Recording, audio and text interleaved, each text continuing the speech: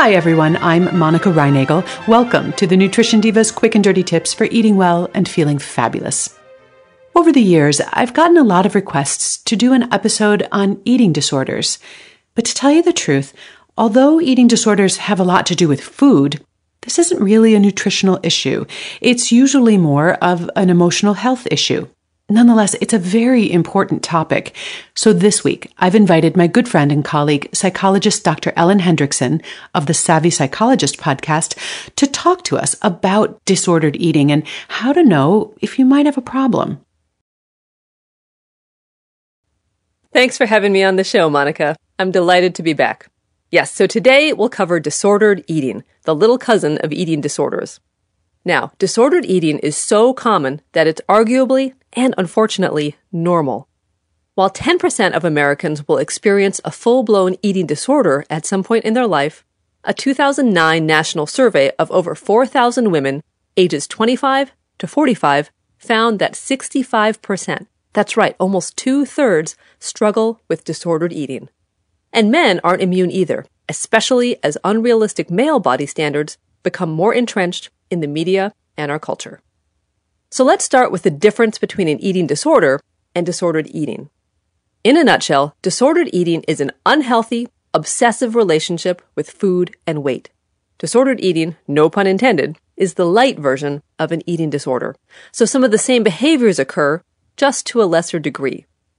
And while disordered eating isn't diagnosable, it does place one at risk for a full-blown eating disorder. Plus, disordered eating often goes along with depression and anxiety. It's really hard to hate your body, deny yourself food, and not feel anxious, worthless, or less than. So this week, here are 9 signs of disordered eating. Again, it's all a matter of degree, but if you decide your relationship with food could use a tune-up, rest assured you're in good company. And listen on to the end for 4 tips on what to do next. Disordered eating sign number 1. Black and white thinking about food. You think of foods as either all good or all bad, and you've accordingly cut out entire food groups like carbs or fat because you worry they'll make you fat. Or you might skip a meal like breakfast to save the calories. And finally, you only eat foods that you've vetted or know the caloric content of. Sign number 2, the perma-diet. You're basically on a permanent diet, or at least dieting more often than not. And as a result, your weight yo-yos accordingly, and due to all the deprivation, sometimes you lose control and binge. And you're certainly not alone. A national survey of over 70,000 people found that 38% of women and 24% of men were currently trying to lose weight. And it starts early, not just after a desk job and a couple of kids. 53% of high school girls and 43% of high school boys were either trying to lose or gain weight. Sign number 3, the tyranny of the scale. You weigh yourself daily or several times a day, and the resulting number on the scale impacts your mood or sense of worth. If you can't weigh yourself, like when you're staying at a hotel, you feel anxious. And if you gain a pound, you feel really anxious. Sign number 4, rigid exercise. You have a set-in-stone exercise routine, and when you can't follow it, you get stressed. You may exercise even when you're sick, exhausted, or injured. And your exercises are strategically chosen based on how many calories they burn. Likewise, when you exercise, you measure by calories. For example, you might run on a treadmill until you've burned your required number of calories or compensated for eating a dessert. Sign number 5, the mental screensaver. You think about food all the time. Food or weight is your, quote, mental screensaver, what you think about by default when you're not distracted by something else. And planning, obtaining, preparing, or consuming food takes up a lot of your time and makes you anxious. Sign number 6, mismatch between weight, shape, and perceptions. Your weight falls within a healthy or even an underweight range, but you still think you're too fat. And thinking about your thighs, stomach, or another body part has the power to send your mood plummeting. Sign number 7, strategic substitutions. You eat lots of non-caloric foods like diet drinks, sugar-free Jell-O, gum, tea, black coffee, or ice to try to save calories. And in addition, you might use caffeine or smoke as an appetite suppressant. Sign number 8, public versus private. You might eat like a bird in public and then pig out at home or in your car.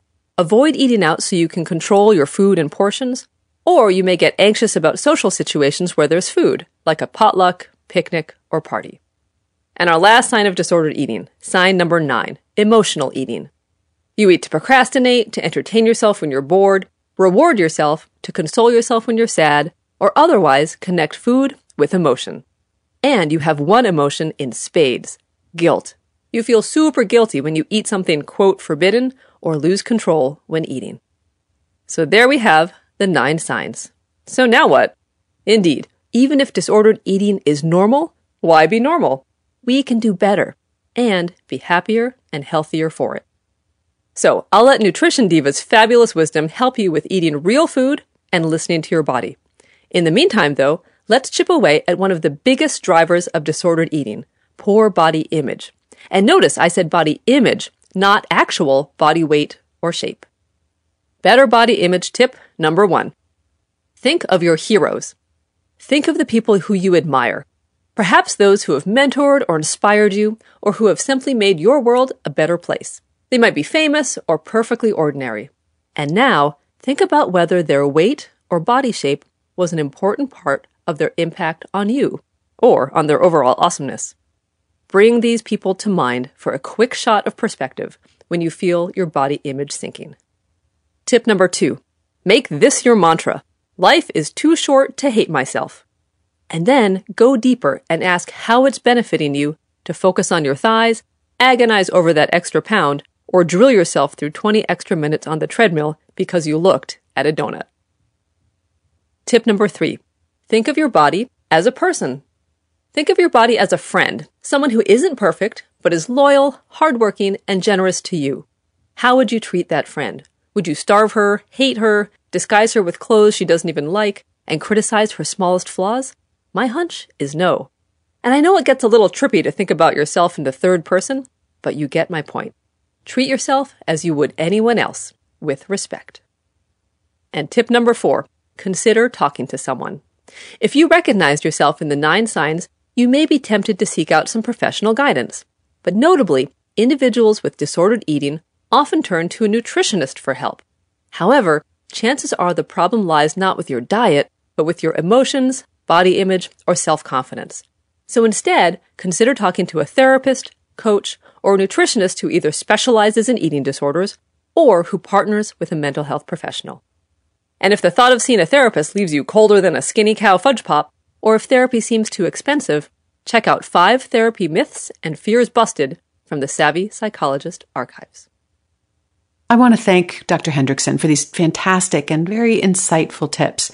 Please check out the Savvy Psychologist podcast on iTunes or on our website at quickanddirtytips.com.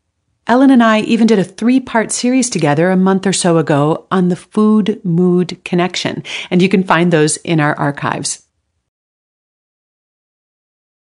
I'll be back next week with episode number 300 of the Nutrition Diva podcast. And I couldn't have done it without you, my listeners. Thank you for your support, for listening, and for eating something good for me.